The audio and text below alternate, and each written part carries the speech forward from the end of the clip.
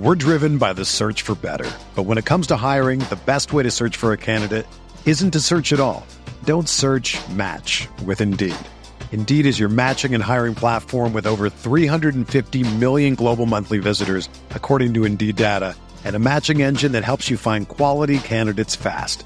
Ditch the busy work. Use Indeed for scheduling, screening, and messaging so you can connect with candidates faster.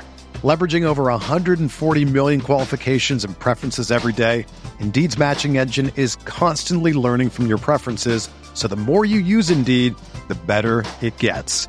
Join more than 3.5 million businesses worldwide that use Indeed to hire great talent fast. And listeners of this show will get a $75 sponsored job credit to get your jobs more visibility at Indeed.com/Blue Wire.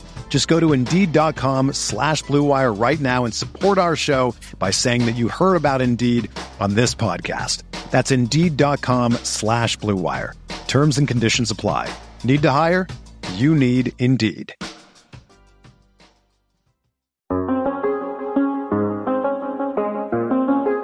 We'll talk about Gronkowski. We'll talk about Deshaun Watson fallout. We'll talk about all of your best ball fades and why you don't like some players that the market does like. And our main topic, players whose stock has fallen over the course of the season. So anyone watching this podcast, I assume that they are following the best ball markets closely. And it's just interesting to see a lot of running backs fall down. I'm Alan Seslowsky, sitting in for John McKegney. And of course, I'm with everyone's favorite Mario Puig, my favorite Mario Puig. Mario, just start right off the back here. Do you believe Gronk is retired for good? I don't know, man. I don't know how we could guess even. I mean, we just saw what happened with Tom Brady earlier this offseason, but I feel like the timing of it seems a little more convincing for Gronk's case, just because it's not that he can't change his mind still. And for all I know, Brady simply did change his mind rather than do some kind of, media rollout scheme, whatever that was. I don't know what led to all of that, but Gronk, the Bruce Arians, get rid of Bruce Arians thing, right? That's what the leverage there was that, and there was also what was it? He was mad at the one person for leaking that he was going to retire, so maybe he decided, like, well, I'm just so they reported it wrong, I'm going to come back. But it seems a little more sincere to me to Gronk in Gronk's case, if only because it seems like he actually waited to make the decision and thought about it and heard all the, convincing that people tried to do to get him to come back, and took it all in and said still no. It is possible that he just kind of wants to skip training camp and comes back, something like August 15th or something like that. But then why retire? Right. I'm just, well, you can say you're retiring to skip camp and kind of like not have a special player privilege status on the team where it's like, oh, that's Gronk, he doesn't have to do training camp because he doesn't want to, like that doesn't really fly well with players. So I'm not saying that's likely what happened. I'm just it's the only thing I can think of that would maybe make things change, because he's got a good reason to want to retire. He's like 33, gotten the hell beat out of him. He came into the league with a bad back. Like, Gronk's whole career almost never got off the ground because of a back injury he had his last year at Arizona. So especially with the kind of bruising that he takes, playing the way he has, he's one of those tight ends, a rare kind, who is both a really obviously great pass catcher, but he also did the dirtiest work tight ends can do, running against the biggest defenders, crashing into them over and over, the most high collision work there is. So it's rare for those two things to both be true. Usually you got, more like a Tony Gonzalez guy who's basically a receiver getting numbers like that. So he's got more toll on him than people might assume. Put it this way. If you're in a dynasty league with those deep benches, don't drop him. Like, Mario and I are both not convinced that it's over. Like, until you need to drop him for, just say, like an injury away running back, I would hold them. There's still many months to go. This does not seem like I would say that there's a 10 to 12% chance we see Gronk again in the NFL. I think that's a fair assessment. I guess the Buccaneers could offer more money too if it comes down. I don't know. It's hard to know from afar what all went into it. Right. Let's talk from a redraft perspective. I mean, I see people, getting excited about Cameron Brate. To me, it's. I'm not overly excited about Cameron Brate. We've seen him have some good weeks, but I mean, for me, Russell Gage, man, I mean, this was already a player I was very interested in. What's going to be a Russell Gage take here? So it's kind of funny. I had to postpone until after this podcast my wide receiver fade list because the Gronk news made me delete my whole Russell Gage section, which was like 800 words on its own. I was certainly more skeptical before the Gronk news. I'm not sold now, especially since his price is just going to go up anyway. But I do think 7th round. Let's call it like it's fine. And the thing too is it's like that's kind of a dead zone for the ADP anyway. I feel like it's one of those things like you might look at Gage at that ADP and think that doesn't seem like a good deal to me. But then when you look at the alternatives, it's it's not that far away from guys like Valdez-Scantling and things like that in the draft order. So, well, here's the thing, Mario. If you're going to consider taking Russell Gage now in the 7th round, that's where single quarterback players are getting their Matt Stafford, their Russell Wilson. So you're either foregoing that tier in single quarterback to get Russell Gage. That's the trade-off. I think that maybe tight ends like Hawkinson or something like that are going, and the running backs like Gibson and whatever else. So I will say, if you're going wide receiver in that range, it's hard, even for me, a relative Gage skeptic, to criticize that, because I think if I'm remembering right, the ADP closest to him on Underdog is like Treylon Burks or something like that. So there's certain risks, certain limitations with all the guys in that range, and with Chris Godwin, I still don't take it for a given that I certainly don't take it as a given that he's going to be on the PUP list and just miss the first 6 games. He can miss first 4 games or something, first 3 games, not go on the PUP list. And that alone, I think, might make it pretty narrow margin of profit on Russell Gage, just because I think he's going to go higher than the 7th round now. I think he's going to start pushing for like the 5th, because there's right or wrong, there's kind of this not that the narrative spells it out specifically, but there's sort of just kind of like this gut reaction people are experiencing all at the same time that like, oh, Godwin's out of the picture. Godwin's, he's at best deferred. He's not going to do anything for however many weeks, maybe the whole year. And I just don't see it that way. I mean, I think the question is, I think the absolute worst case scenario is Godwin plays 10 games and clearly runs ahead of Gage in all of them. And part of the problem specifically for Gage is that for most of his career, he's always worked in the slot. Last year, he was still Atlanta's primary slot receiver. But to be fair to Gage, he definitely made more plays outside last year than he did in any previous year. Like he had a touchdown against the 49ers was outside. He had a couple other big outside plays. Those plays just did not happen for him in the previous seasons. That might have indicated growth in Gage's development, his skill set. So that could indicate that the Buccaneers, that might have been enough for the Buccaneers to decide he can play outside in their scheme. So the thing is, he needs to be able to, because Godwin is probably the slot guy when he gets back. That's where he's run all this time.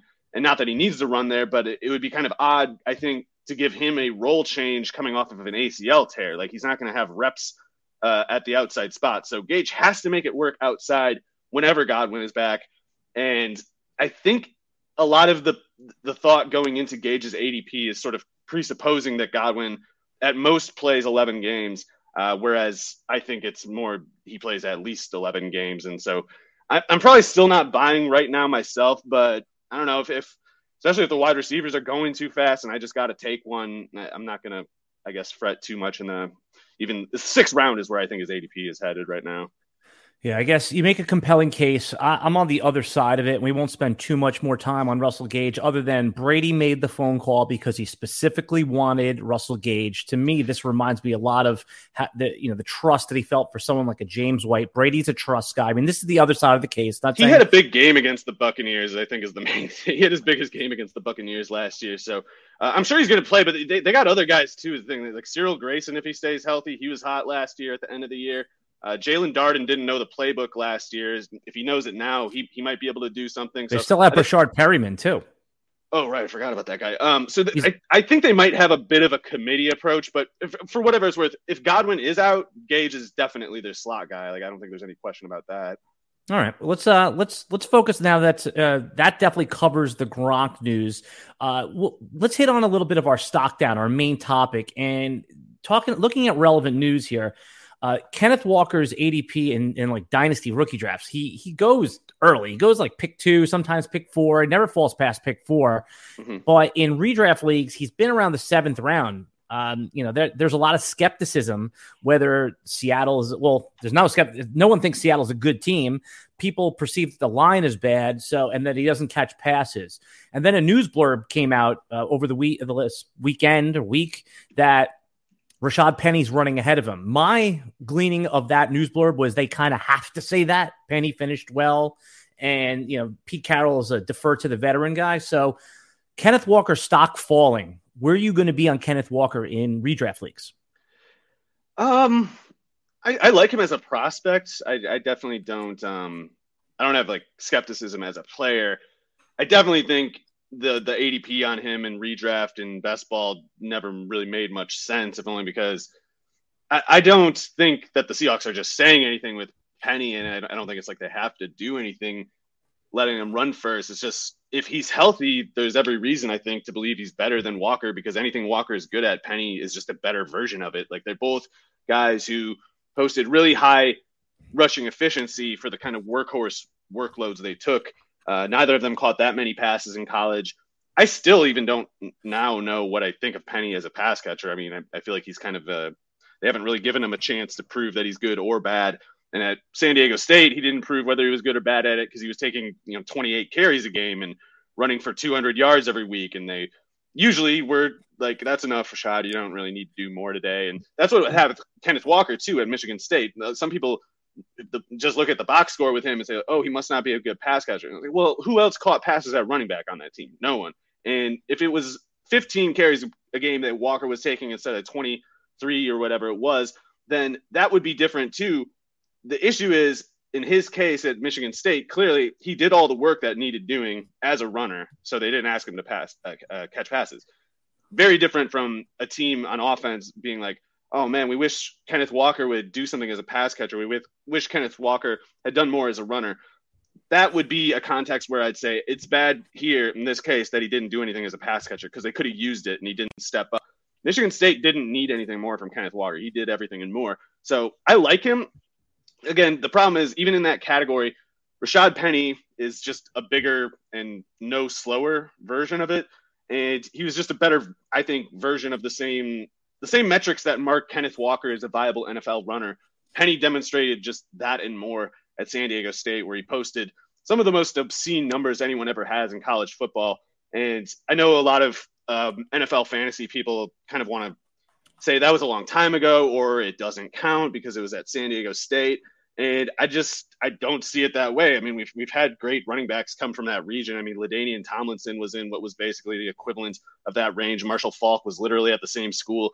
The competition level doesn't make it meaningless that he ran for 7.8 yards per carry and 27 touchdowns in 13 games. And he lit up Stanford. They had a good defense at the time. So Penny is just a very conventionally strong runner, I think, and among the best in the league at pure running. So his health is the issue. It's been a major issue. The meniscus tear is specifically what worries me. Meniscus tears often precede degenerative conditions in the knee. So that's my concern. But unless the knee starts barking, I just don't see how Walker gets an inch on him.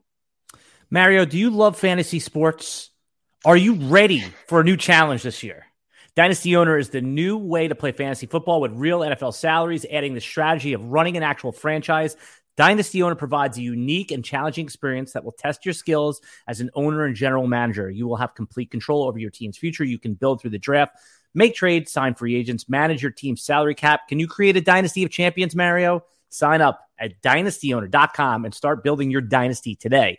I'm with Mario Puig, and we are celebrating his best ball journals. He already has posted his underdog running back fades on rotowire.com. You can get a peek behind the paywall right now. Go to rotowire.com/try. 2-day free peek, unlock the paywall. And Mario should be posting his wide receiver fades, which I had to. So with deleting Gage, I've made it now wide receiver and tight ends to beef up the word count again. So it's going to have tight ends too. Well, thank God you took Gage off there, because I would have had to publicly pan your article since I've drafted a lot of Gage. I don't even know if I'm right.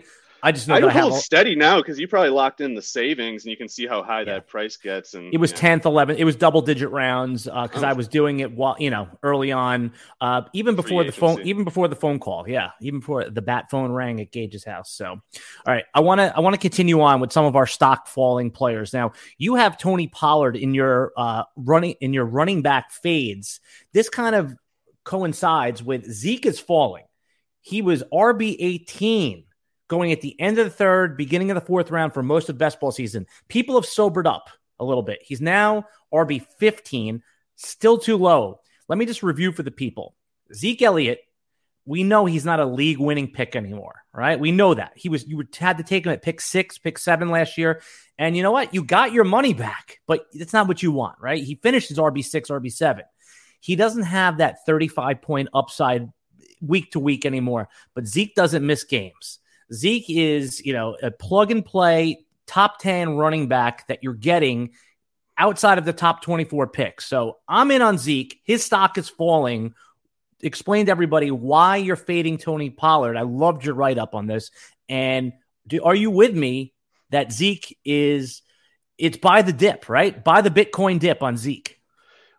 Well, if his price gets lower yet, then I'll probably have to think very, very long about it because I don't have any Zeke shares yet, and it's not because I mean to fade him. It's just that I've kind of I guess it has to do with like the roster building tendencies that I've had to this point, and I tend to shy away from the running backs in that range just because I can't convince myself that I like any of them much more than the others, and I kind of try to do the thing where I pass on Zeke at a pick and hope I can get Breece Hall at the next one because I just kind of think about them similarly, and I just kind of go with the cheaper player in that case. But if Zeke gets cheaper, I want to get. He's going to get more expensive. That's what I'm trying to tell you here. I'm sorry. He's going to get more expensive. Well, I guess I might have missed my window then. I don't think he's going to get more expensive though, because I think Zeke is one of those guys who a lot of people in the fantasy scene, including the media, have been looking for reasons to call him dead for 2 or 3 years now because they want Pollard to be some guy that he isn't, A, and B, that they've been hyping him to be for a long time. And so I think at this point, you just got people who are invested in Pollard and want to see things that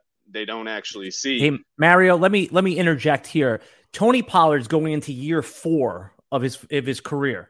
He's had maybe one projectable start. When I mean projectable start, I mean Zeke is out. It's a clarified start. You've had Pollard has just been clogging up space on your bench, and unless you were desperate and had to flex him in a deeper league, you almost could never start him. Anyone who in past, Alexander Mattison and Tony Pollard, they're great backup running backs that could, take the role of the starter, thrust in. Mattison, at least you've had 4 or 5 clarified starts. With Pollard, that guy usually ends up on the waiver wire as soon as the bye hits anyway. Yeah, so like you said, Pollard is always in his base functions. He's flirting with that flex sort of ability, and rarely much more than that, even in his good cases. And he'll give you plenty of duds too. So even as a flex play, it's difficult to utilize him. Obviously, if Zeke gets hurt and if Zeke is out, Pollard is looking golden. The question is, how likely is that outcome relative to the price differential between Pollard and a guy like Mattison, who I guess in Pollard's case, it's as simple as this for me. I think him and Mattison are almost the exact same category of fantasy football assets, but one goes like 4 rounds later than the other. So maybe it's a little too simple of a way to look at it, but for me, in that case, I basically just buy the cheap one, and if something changes, I think about it again at that point, but not until then. And the other thing is, in Madison's case, he can actually play a 3-down workload. The thing that a lot of people don't understand about Pollard, a lot of the people who are curious about how running backs actually function in the NFL, they think you can just scale up a per play snap rate, a per snap kind of production rate, and just put it over however many snaps you want with none of the details renegotiated in light of the scaling up. And it's like, no, when you take a 205-pound back and tell him to play Ezekiel Elliott's game, he's going to have something go differently than it usually does. And specifically, he's going to probably get hurt, or he's probably going to get gassed. You're going to see these off the bench guys who play 20, 30 snaps look a step slower when they have to start playing 40 and 50. They can't run at 110% every snap, or else they burn out too fast. So I think Pollard's a great off the bench player. I think that's all he can be.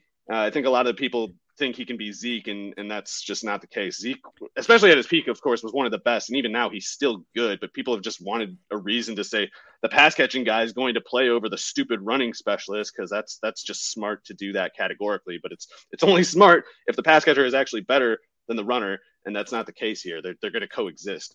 Given that Michael Gallup is probably going to miss a good part of the season with his late season injury from last year, you could see maybe there's a possibility Tony Pollard lines up in an Aaron Jones slot role. That would be fine. But here's some Zeke facts, and then we'll move on to our next player that stock is down.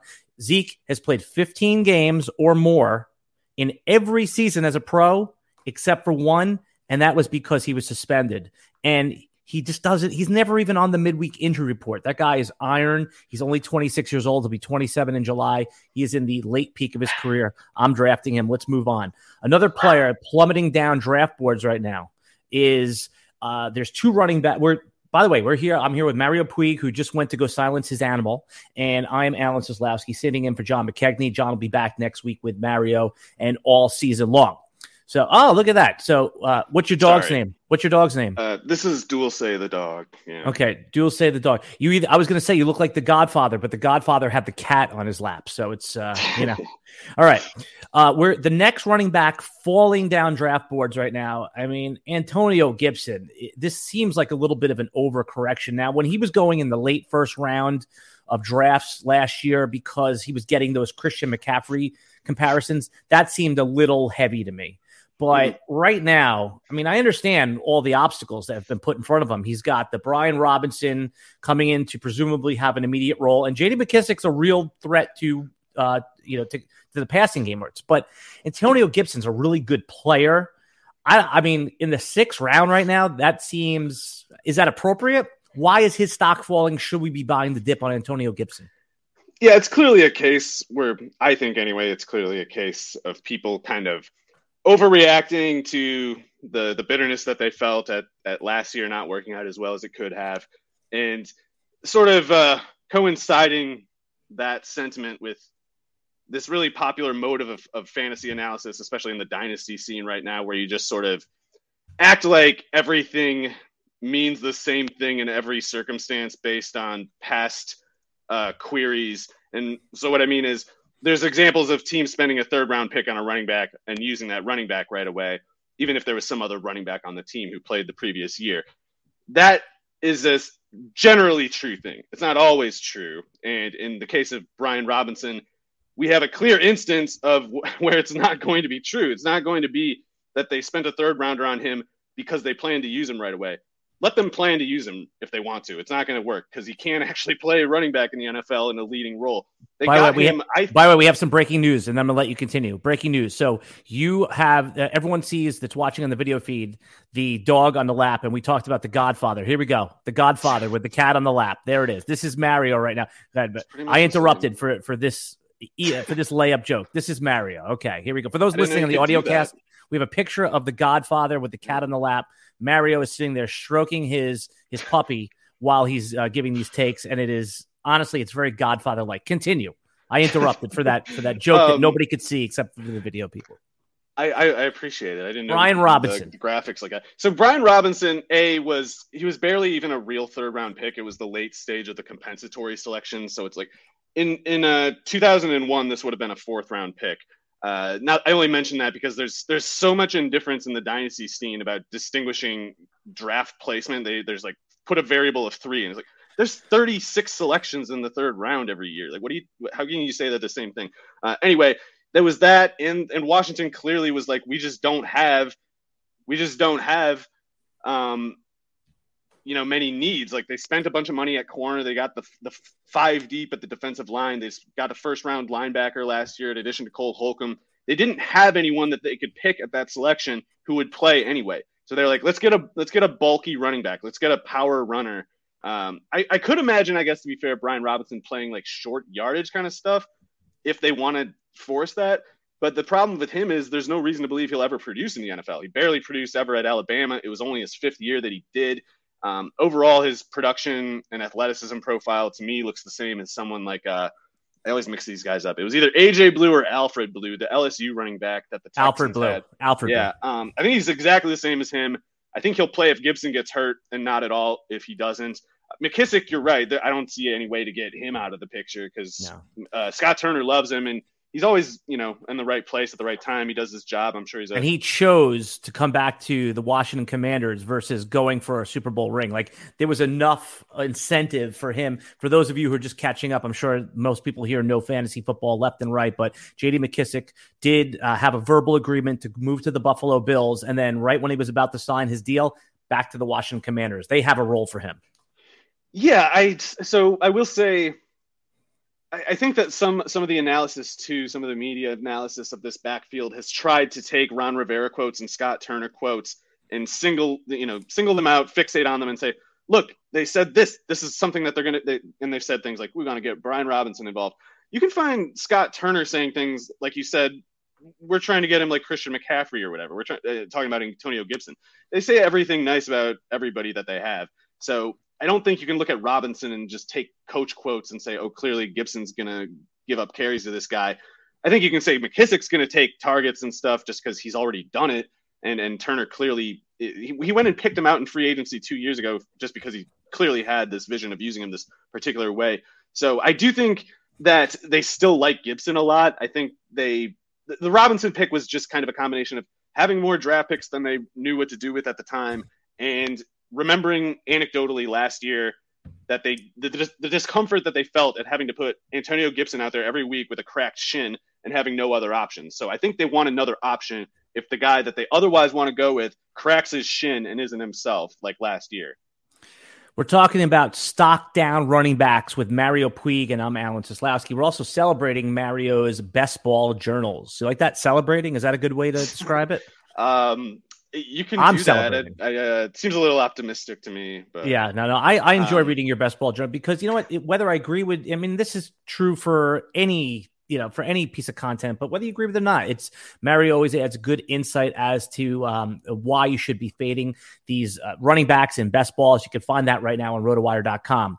All right. The next player whose stock is falling, and nobody wants to touch Josh Jacobs right now. He is absolute kryptonite. Just to give a quick review of what's happened in the offseason is Josh McDaniels, new coach, right? That check, good. We like Josh McDaniels. He's had a good history of running back production when he was with New England. Guessing which running back that would be is always the challenge. And then they draft Zamir White out of Georgia in the 4th round. They still have Kenyon Drake. They obviously signed Devontae Adams. Brandon Bolden.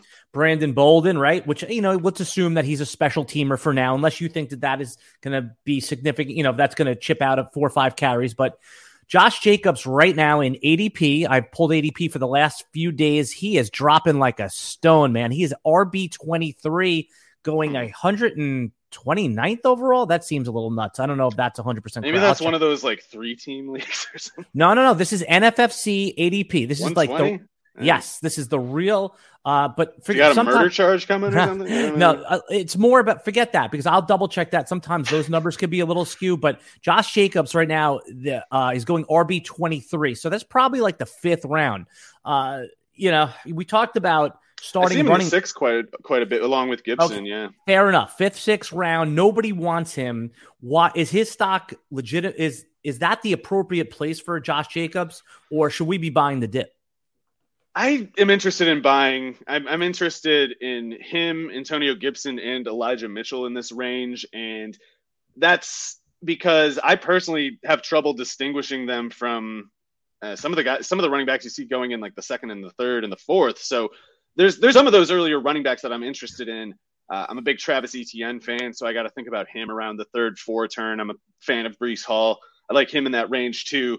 But there's plenty of times where I'm looking at that pick and I'm thinking, God, I got to just resist the urge to take the running back and just take some receiver. Almost doesn't matter who, even someone that I'm not high on, like DJ Moore. I love DJ Moore. I just hate that team. But I have to think about taking a guy like DJ Moore at that pick, even though I love Etienne and his setup.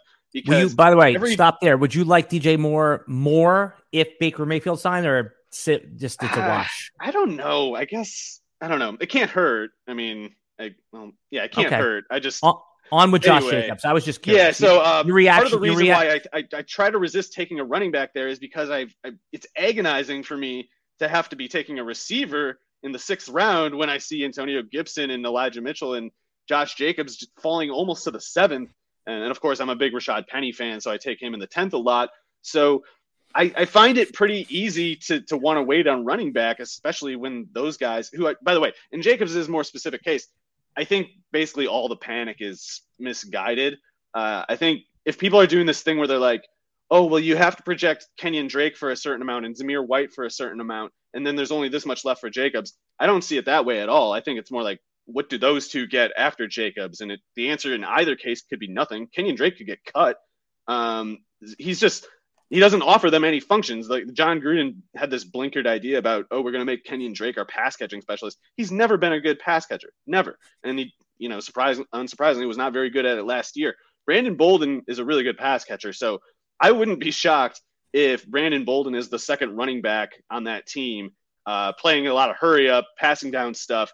But whatever way it shakes out, I think people are out of their minds to think that Kenyon Drake or Zamir White are just going to force this like 1/3, 1/3, 1/3 split. There's no way. When we're going to take a quick break for our audio audience, stick around, YouTube audience. And when we come back, we're going to talk about 2 young running backs whose stock is falling right after this. We're driven by the search for better. But when it comes to hiring, the best way to search for a candidate isn't to search at all. Don't search, match with Indeed. Indeed is your matching and hiring platform with over 350 million global monthly visitors, according to Indeed data, and a matching engine that helps you find quality candidates fast. Ditch the busy work. Use Indeed for scheduling, screening, and messaging so you can connect with candidates faster. Leveraging over 140 million qualifications and preferences every day, Indeed's matching engine is constantly learning from your preferences, so the more you use Indeed, the better it gets. Join more than 3.5 million businesses worldwide that use Indeed to hire great talent fast. And listeners of this show will get a $75 sponsored job credit to get your jobs more visibility at Indeed.com/Blue Wire. Just go to Indeed.com/Blue Wire right now and support our show by saying that you heard about Indeed on this podcast. That's Indeed.com/Blue Wire. Terms and conditions apply. Need to hire? You need Indeed.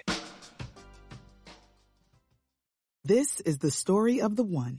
As head of maintenance at a concert hall, he knows the show must always go on. That's why he works behind the scenes, ensuring every light is working, the HVAC is humming, and his facility shines. With Grainger's supplies and solutions for every challenge he faces, plus 24/7 customer support, his venue never misses a beat. Call quickgrainger.com or just stop by. Grainger, for the ones who get it done.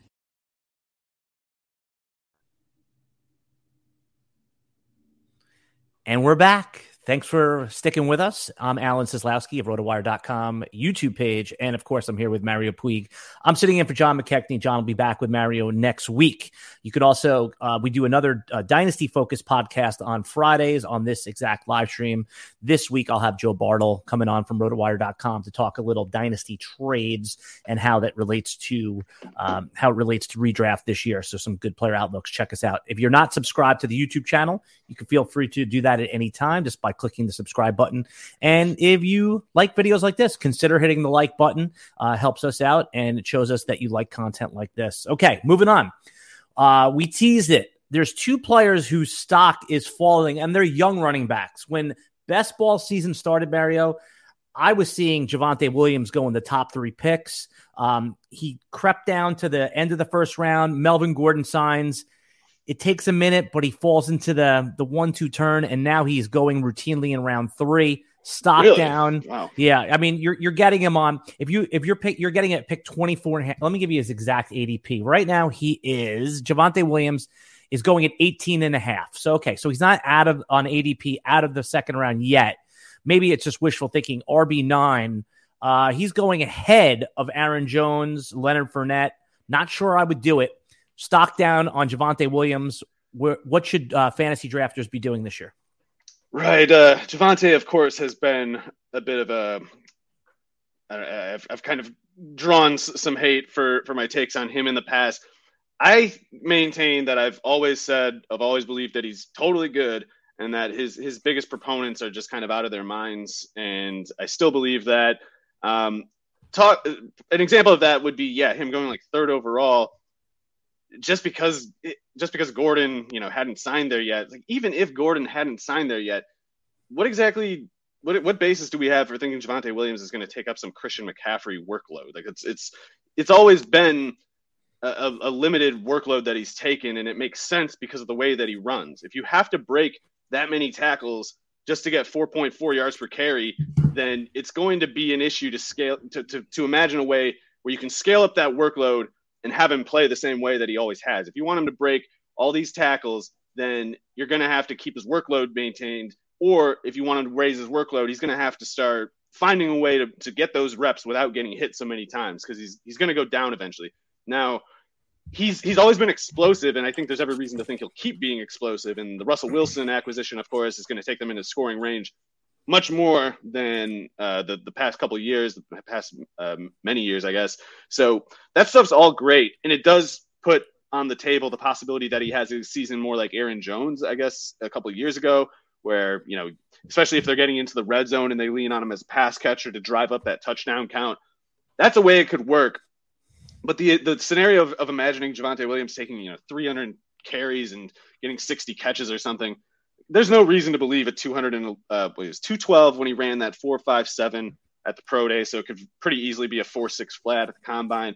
Like, this is not a Nick Chubb level athlete, and that's the comparison you always see. You see people aesthetically compare the two because Nick Chubb breaks a lot of tackles and Javonte Williams breaks a lot of tackles. What you don't see in Javonte's case is the pulling away from the defense over and over after he breaks those tackles. If Nick Chubb's breaking 10 tackles a play, he's going over 5 yards a carry, and he's got 230 pounds of mass to take that beating too. So I don't really have an interest in Javonte Williams at that particular price, just because I think you need that Aaron Jones outcome to justify that price. And I don't really take that as a given. Not because I think Gordon's great or anything. I mean, he's fine, whatever. But he's this generation's Frank Gore. Like, he's enough to squash the ceiling of his fellow backmate. Like, I'm not skipping the threat for sure. I mean, hell, I even think Gordon might be one of the better running back values at ADP right now. He almost, just in projection sense, you almost can put him in a similar category as I don't know. Well, he's going around, I feel like, where Alexander Mattison and guys like that are.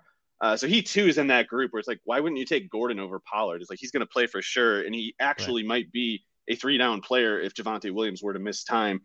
So I think Gordon's a good player or whatever. It's just, I don't know. I think there's clearly room for them both. Javonte probably like 35, 40 snaps, and they're still going to have 25 snaps left over. Like, Gordon's always going to take those, and Javonte Williams is not ever going to be a candidate to take 50 plus, 60 plus snaps. He's just not that kind of player. Or if he does, he's going to have to start running a different way. You can't keep getting hit 6 times every play if you want to play 60 snaps a game. We're talking about players, specifically running backs, whose stock is down right now. Whether we agree with it or disagree with it, we're considering buying the dip. A player whose stock is definitely down, and I believe that this is the bottom, is Saquon Barkley. There's no way that he is not going to be a 1-2 turn player. I could see him shooting into the top 15. The rationale would be Brian Daboll, the Buffalo Bills coordinator from last year, now the head coach of the Giants. He is going to all reports are that Saquon Barkley is heavily involved in the passing game. Saquon Barkley has the ability to break it at any time. All it's going to take is one play in the preseason or one Twitter video, and I believe his ADP shoots up. You can get him in the 3rd round sometimes. If you're in a draft with me, he never makes it out of the 2nd round. Barkley, stock down. What should fantasy drafters do with Saquon Barkley? Buy the dip or ignore him where he is? Yeah, I know it's kind of scary, the idea of buying in bulk a player with his injury history and so many just dud games the past couple of years. But I think there's a pretty good case to make for buying Barkley in bulk right now for the reasons that you said. If we get to day one of training camp and someone posts on Twitter some clip of him like doing a backflip or something, then he's going to go in like the top 15 that day. So I definitely think up to an extent. I'm not saying take out a loan and buy up on Barkley specifically, but if you're going to do a certain number of drafts anyway, consider putting a higher target rate on Barkley than like at worst you can just kind of buy him a lot now and just hold off the rest of the offseason, knowing hey, I got my exposure. You know, you can revisit it in general, but you don't need to. He's so cheap right now. And like you said, he's this guy who can give you 3 downs. I guess we worry about the durability limiting his workload. And even if they plan to give him a lot of work, it's possible he just gets hurt. And for that reason, doesn't get a lot of work. But that's the only way he doesn't get a lot of work. And if he does stay healthy, he will reap the benefits of playing in an offense that's by far the most functional he's had since, I don't know, like his second year in the league or something, rookie year maybe. I guess some background information here. I personally am pretty high on Dable. I think he's pretty impressive. I think he's going to do a good job with the Giants. And even with that said, he doesn't need to be particularly good to be a lot better than Judge and Garrett were. So I'm pretty high on the Giants from a few angles, Barkley being the primary one. I'm even a little bit interested in Daniel Jones, especially in best ball, just because he's might be running and throwing the ball a lot this year, and he's not afraid of anything. So he's gonna go in head first as a runner, might make some big plays. So, but Barkley is around like the 3-4 turn. It's like just gotta hammer that one, I think. I mean, I'm. Like I said, I don't see him getting out of the second round. When you're not going to see him getting out of the second round. Probably because I'm doing underdog drafts right now, and in redraft, maybe those workhorse running backs go a little higher just because those guys, so especially in like NFFC, you see some of these early drafting NFFC teams, they take like 12 running backs just to bank on training camp injuries. Yeah, no, that makes a lot of sense. And I'm with you. I like Daniel Jones too with Brian Dable. But the one thing, and I've been drafting Daniel Jones too. So the one thing that scares me about that is that Dable brought in his guy, Tyrod Taylor, who he coached at when he was on the Bills. To me, that signals that if things go sideways, Tyrod Taylor is going to get an opportunity to play. It's one of those Andy Dalton sort of Mendoza line backup guys that the Giants cannot be a 4-win team again. Dable needs to get them to a respectable 8-9, 9-8, and he probably has playoff aspirations. So if the Giants start 3-5 and Daniel Jones isn't playing well, that could be all she wrote. That's what I'm concerned about with Daniel Jones in best ball, but I have been taking him. All right, let's talk about a couple other stock down players. Cam Akers is making his way back up, but there was a positive report that he looks 100%. He was going as like the RB22. I think, let me just look right now where he's up to in the last 2 weeks. Let me just change over to running backs here.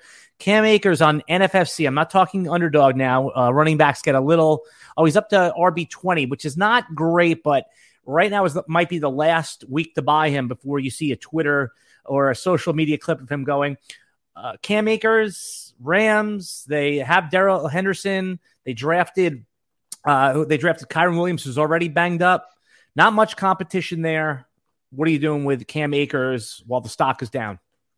Yeah, after Javonte Williams, I think Cam Akers is probably the running back who I've had the most disagreement with people about. And I think Akers is a worse player overall than Javonte Williams. And B, I think, I don't know, the Achilles is not exactly reassuring, don't get me wrong, but I think some of the narrative has gotten a little mangled with Akers. Like I see people saying, oh, he didn't look like himself when he came back from that Achilles tear last year.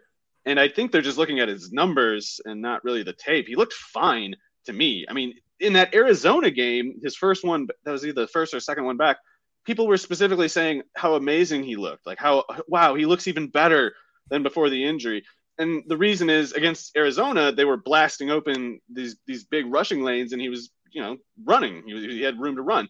Against the Buccaneers and all those other playoff matchups, he'd run into a wall because nobody on the Rams was running in those playoff games. And I think that structural detail is what informed his numbers rather than the Achilles slowing him down. I don't think he's looked slow in the slightest. So I'm not actually as worried about the Achilles as most people. And with this price falling at this point, I'm actually plenty interested in drafting Akers. Like he's not some bum or anything. It's just, some people, especially because he was that 5-star first overall running back recruit at Florida State, some people were just committed to, for a long time, they were committed to this narrative about him being some kind of, generational talent.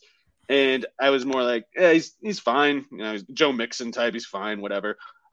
So he was going around like the 10, 11 overall pick last year. I was open to it because I'm still, of course, high on Stafford. And I thought that the offense was going to kick a lot of ass last year, and I thought it was a case where it doesn't even really matter who the running back is. They're just going to produce in a position like this. I still think that I don't think Darrell Henderson, I don't know what to make of Darrell Henderson, I guess. That's the biggest concern for me, I suppose. I'm not concerned about Kyren Williams. Kyren Williams isn't going to do anything. I don't worry about the Achilles all that much. So if Akers' price is going to stay in this range, I need to get some shares now because I definitely expect it to rise. It doesn't. It seems like an overcorrection to me that he's fallen this far, and I think people are maybe haven't thought it through yet, and will eventually, and then the price will go up. Yeah, I haven't had any Cam Akers on any of my teams. I never like where he's going, but at this point where like for example, last year in a dynasty league, right? I traded Cam Akers away right after the injury for AJ Dillon and a second round pick, which I think I turned into, it was like 203, I either turned it into Isaiah Spiller. I forget exactly what it was, the 203, 204. And, Dillon, it just felt like that he could be on the way up. It's dynasty. It's different animals. Right there. I mean, I just, betting against the Achilles injury, it just made sense to me. All right, we're talking about running backs whose stock is falling. Another player whose stock has fallen was Michael Carter. I believe you buy the dip here. You talked about Breece Hall. Now, a news blurb came out that Breece Hall is the Batman to Michael Carter's Robin. Michael Carter is being treated like he's the Joker, like that he's a 10th round pick. Michael Carter, I mean, you could probably pencil him in to 6 to 8 weekly touches as a floor, including 3 or 4 of those being pass receptions. I think, Michael, this could be a situation where we have 14 to 8 touches a week, or 17 to 12 touches a week when you talk about Breece Hall and Michael Carter for the month of September, maybe even dripping into October. Who knows what happens once Breece Hall gets his legs under him, but I want you to talk about Michael Carter more than I want you to talk about Breece Hall, because that's the player whose stock is down. Yeah, I like both of them at ADP, and it seems like Carter got even lower since the last time I looked. Like, I'm pulling up the underdog ADP. He's going after Darrell Henderson and Isaiah Spiller. I guess I don't feel strongly about that, but what I do feel strongly about RB 35 right now. Right, and what I do feel strongly about is you don't want to be the person who takes Tyler Algier or Kenny Gainwell within 9 picks of when Carter goes off the board. Carter is clearly going to do something, and it might be true that his ceiling is capped. I just do assume his ceiling is capped. I don't think he ever, even in his best case scenario, profiled as a high volume guy. But there's still a place for players who are mid volume, high efficiency, and I think there's every reason to believe he's exactly that. So I think the Jets, especially with the questions that they have at quarterback for the time being, have reason to run Breece Hall into the ground and give Carter plenty of work in situations where Hall needs a breather. So I think Carter's almost like an example of Tony Pollard, where the price is just too cheap instead of too high. And I think he's going to give you a bunch of good flex weeks. If Hall misses time, they pretty much have to put in Carter as the starter, even if he can't take the exact same workload. But in those weeks, he can give you the ceiling that he showed already last year when he was plugged in as a starter for those few weeks that he had. And going back to North Carolina, he's always been explosive. He started ahead of Javonte Williams, and not just for seniority reasons. Like, he's always been really dangerous with the ball. So yeah, the workload, you can't project over a certain amount. Like, even if Hall gets hurt, Carter's at 200 pounds only going to take on so much work. But I think it would be a mistake to think he disappears. Like, he's too good for a team that bad to just not use him. You brought up an interesting point about Pollard and juxtaposing him with Michael Carter. At least Michael Carter, when bye weeks hit, you could stash him in your lineup. Pollard almost has no value in the past. I mean, if you believe that he's going to be involved in the passing game and be in the slot, that's a different avenue. But, Carter, like you said, is startable, especially in September and October, even when Breece Hall is healthy. So I think that's the discerning difference right there. Let's move back up into the first round, and a player whose stock has fallen. It's all relative. Derrick Henry is still a first round pick, but I mean, he was winning people leagues in the first 8 weeks of the season. I mean, if you had Derrick Henry, you were in first place. You lost Derrick Henry, you're lucky if you made the playoffs. Are you taking him in the first round? I mean, are you taking him in the top 5 picks? Are you taking those wide receivers over him? Stock down on Derrick Henry. So I want you to talk about what Derrick Henry's 2022 outlook is, and then I need you to tell me who I should roster as a backup. Is it Hassan Haskins? Is it Dontrell Hilliard, who's getting some camp buzz? Is it Julius Chestnut? So Derrick Henry is one of my favorite players and has been for a long time. I was one of those people who did not take it well when people would say that Dion Lewis was going to run ahead of him. That was always insane to me. DeMarco Murray went ahead of him. What's that? Remember when DeMarco Murray was playing ahead of him? Oh, right. That was fun. Yeah. So Derrick Henry to me was one of those guys who I was like, he's awesome. He just needs the chance. And, it was more so trendy to say the opposite. Like, oh, he's a dinosaur. He was made for the game 30 years ago. He'll never make it. And it was awesome to see him break out and just stomp everybody. I'd love to see it continue. With that said, I am definitely worried about the foot. Whereas when Cam Akers' return from an Achilles looked like he was 100% to me, Derrick Henry did not look 100% to me. And I worry about what's going to happen with that foot. I mean, granted, I haven't heard anything since. I haven't read or heard anything since then. There's been no doom or gloom that I'm aware of. So maybe I should just be more optimistic. But I have not particularly come close to taking Derrick Henry in the first round yet. And I don't know if I'm ever going to have the gumption to do that. Yeah, no, I'm with you. Right, I hate that team. I hate that team. I think they're going to suck this year. And the backup question, definitely Hilliard. I don't think Haskins is going to play much in the NFL. Yeah, Hilliard is one of those like serviceable guys, scrubby guys. He'll be a nice waiver wire guy. I wouldn't draft him, but I would certainly keep your budget ready if you need a running back. If Henry's... You could do worse in the last round, I think. I think you see often Haskins going, I want to say in like the 15th or so. I don't think he's worth drafting. So if Haskins is worth taking there, I think Hilliard, might have a case.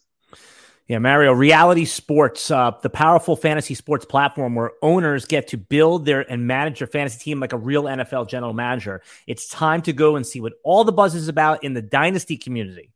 Free agency, multi-year contracts, rookie draft, multi-team trades, franchise tags, contract extensions, first-round rookie options, automated contract and salary cap functionality, and much more. Think it sounds complicated, Mario? It's not. The best thing about Reality Sports Online Fantasy Front Office is that it doesn't take any more time than a regular redraft league and office league. It just requires a little bit more strategy. If you think you're among the fantasy elite in Dynasty, this is the platform for you. Still not sure? You can test out your general manager skills for free in a mock free agency auction. If you like what you see, use the promo code ROTOWIRE, ROTOWIRE, to receive a 10% discount on your first team today. Fantasy just got real at realitysportsonline.com. All right, Mario, let's finish up our discussion talking about a few of your running back fades. And we could tie it into stock down, guys. But anytime someone drafts Alvin Kamara in a best ball league, not a managed league, I'm laughing all the way to the bank. Why is he going as the 10th running back right now with the looming suspension? Yeah, I don't know. I think this is one of those cases where the public opinion ADP is kind of hedging. Like there's some people drafting just in case. And to me, this is as simple as there is no in case. There it's not on the table. Like he's going to miss time. The question is if give me a projection. Is it 4 games? I'll say 4. Okay. It could be 6. I mean, this thing that he did. What did he do? For those who haven't been, it was last year. It was during the Pro Bowl. Right before the Pro Bowl, yeah, like 2 days before the Pro Bowl or something. He had a warrant out or something during the game, I feel like. Anyway, what did he do? Explain the offense.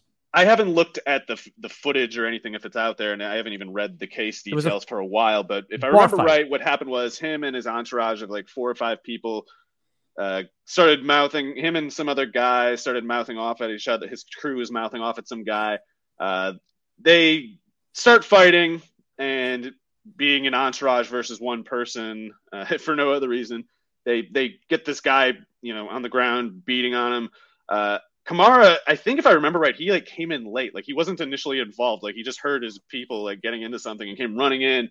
And he said, or at least I remember in an article that said he told police the guy was running away from me, and then I started wailing on him. And so you don't get to claim self-defense if you say the guy was running away from you. And when it's on tape that they're beating this guy, I'm pretty sure it was felony charged. It sounded like it was. I mean, the guy was So this not sounds killed or anything, but he was beat to hell. And he's on tape saying that he did it when the guy was trying to flee. I'm wondering why the league hasn't doled out the suspension yet, but this sounds like a typical 8-game suspension negotiated down to 4 or 6. That's what it sounds like to me.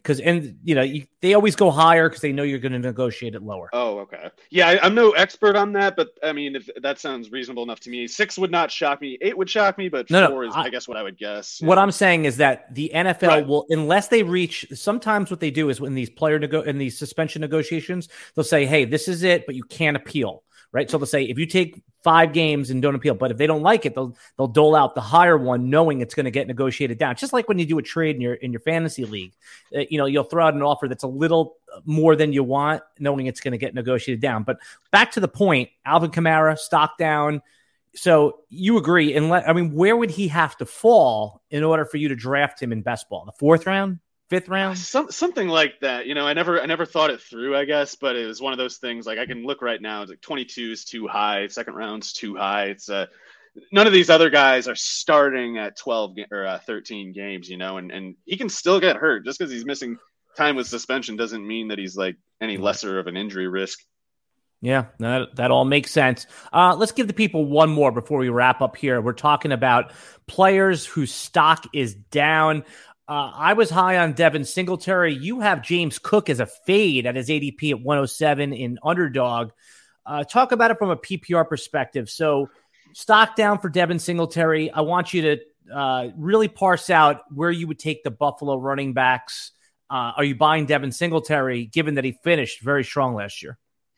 I'm not really buying Singletary, but if I have to choose between him and Cook at ADP, it's no question for me. Definitely it's Singletary. And the reason for that is Singletary, if only for de facto reasons, is their lead runner between the tackles. And I personally think Zach Moss is capable of doing more, but if he's going to be hurt all the time, then I guess it doesn't really matter. And a healthy scratch. Moss was a healthy scratch last year a couple times. Right, but that stuff has to do with like your availability for practice on a week-to-week basis, and you get phased out of the game plan. They start giving reps in practice to other guys for like continuity reasons. I mean, they almost benched Singletary for Matt Breida before he fumbled in that one game. So they have a weird way of doling out the workload. Moss, I mean, I think he's just been hurt, but Singletary has shown a certain ability to run, even if it is true, which I think it is, that he's basically playing on easy mode because Josh Allen's arm pushes back the defense so much. Josh Allen's rush threat off the edge spreads the defense thin in the middle of the field. And Singletary, I don't think he's that great of a runner, but he runs with 150% motor. He never goes down on the first contact. He gets his shoulders underneath defenders and moves them back. So he can keep doing that. There's no doubt. There is no reason, on the other hand, to believe Cook can do any of that. And if you take last year's offense, you kind of generously reallocate the targets that there were to running backs, and even if you project an increase in running back targets generally, it's hard for me to get to anything higher than something like 50 targets for James Cook. Meanwhile, as a runner, you already got Allen taking enough as it is. And to me, Singletary, Moss are clearly, not just them, Duke Johnson, if necessary, anybody on that team is ahead of James Cook for running between the tackles, anyone at all. So he needs to kill it as a pass catcher, and I just don't think 50 targets is enough. Granted, in PPR scoring, the case gets easier to make for James Cook. I just think you're looking at something probably like 300 yards receiving, 200, 300 yards rushing. To me, James Cook is just Justin Jackson, who got picked 4 rounds too early. I'm going to put you on the spot here as we close out. Lightning round of answers. Sleepers, we're going to talk about here. Sleeper running backs. Who's a sleeper running back? And by sleeper, we mean a player being drafted outside of the top 48 picks in round 5 or later that has a chance to finish as a top 12 running back. Who are you going to take in a lot of your drafts that just based on the upside alone? Yeah, I talked about Penny before. I definitely think he's an obvious candidate for that. I think Cordarrelle Patterson can make 2 good years in a row.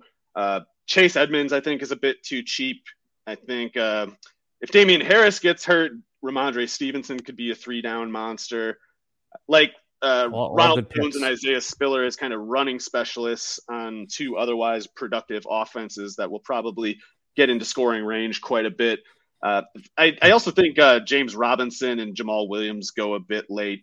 I'm not even a fan of Jamal Williams, but it's like people stop drafting him almost. He's being ignored. And you know why that is with Jamal Williams is because when he had the opportunity when Swift went down, it was Craig Reynolds. That scares a lot of people.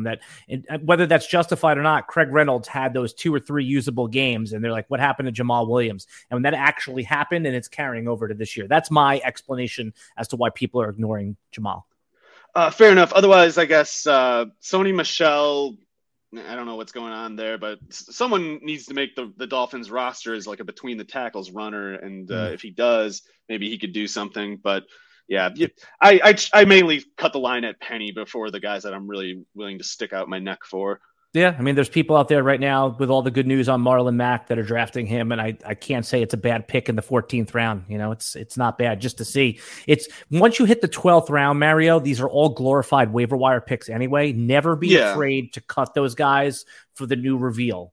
Deontay Foreman, all these guys that have a chance. Don't get anchored to those players. I think that's the actual takeaway. All right, he's Mario Puig. His best ball journals are up right now on RotoWire. You can check out RotoWire for free for 2 days. Unlock the paywall. We have our fantasy football rankings up there. If you're a baseball fan, we have our top 400 prospects, NBA draft content up there. And all summer long, we're going to be putting up new fantasy football videos. So subscribe to the channel if you're not already. Consider that. Click the subscribe button. We're going to be putting up a ton of free content, interacting with our crowd. And if you like your podcast on audio version, go to the RotoWire Fantasy Football podcast stream. You can hear John McKegney and Mario every week. They'll be throughout the rest of the summer and into the season. All right, everybody. We'll be back Friday with another YouTube live stream. Good luck in your fantasy leagues, and let us know how you do in your best ball drafts. We'll be back next on Friday. Goodbye.